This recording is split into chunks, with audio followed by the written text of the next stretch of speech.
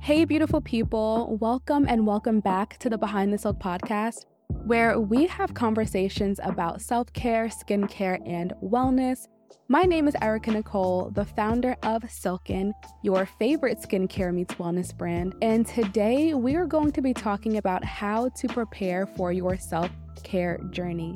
Many people want to prioritize their self-care, but don't know where or how to start.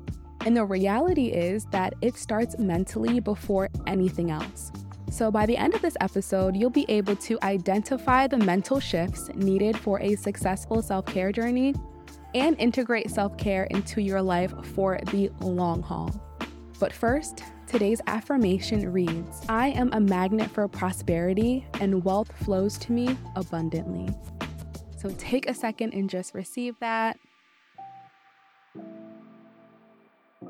Amazing. And if you appreciate affirmations the way I do, make sure to get your free self-care guide linked below.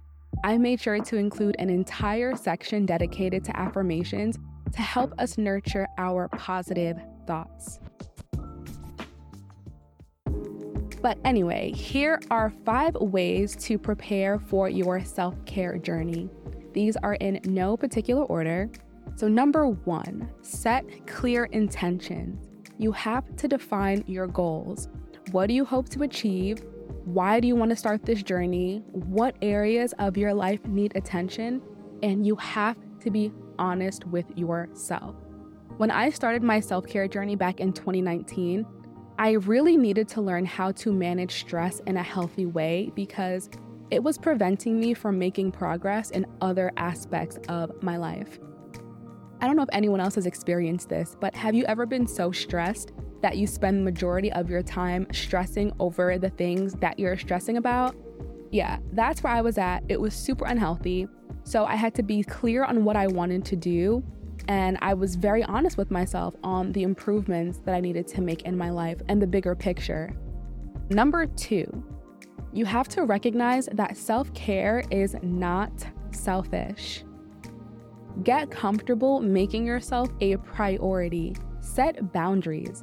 The people around you are probably not going to like it, but your selfishness may change the way people think about you.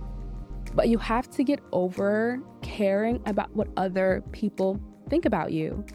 And I know it's a lot easier said than done, but it's extremely necessary. Number 3, stay open to the process. You have to be willing to try new self-care practices. As you probably already know, skincare is one of my favorite self-care activities.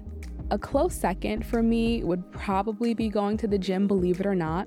And even if I don't train hard or give it my all that day, just walking into the building makes me feel accomplished. Don't judge, okay? But never did I think that I'd actually be into yoga.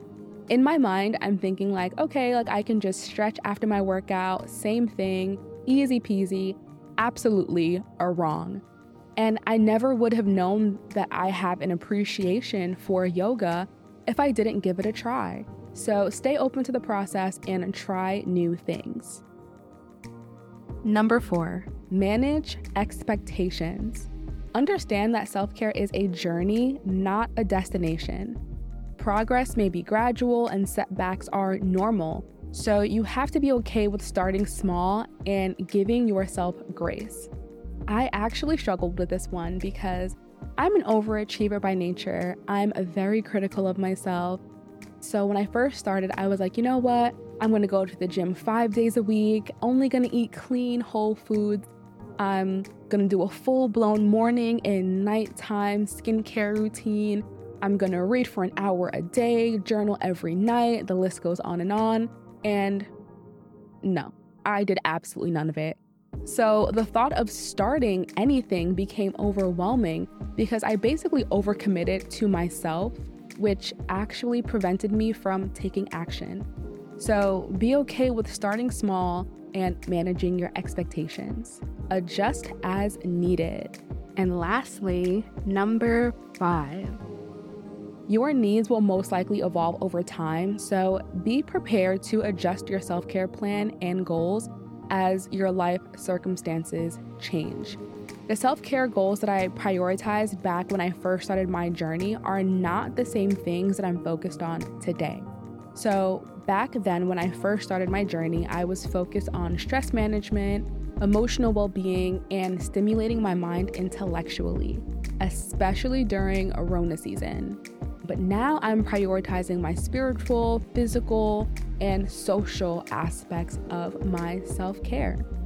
So to recap, set clear intentions, recognize that self-care is not selfish, stay open to the process, manage expectations, and adjust as needed.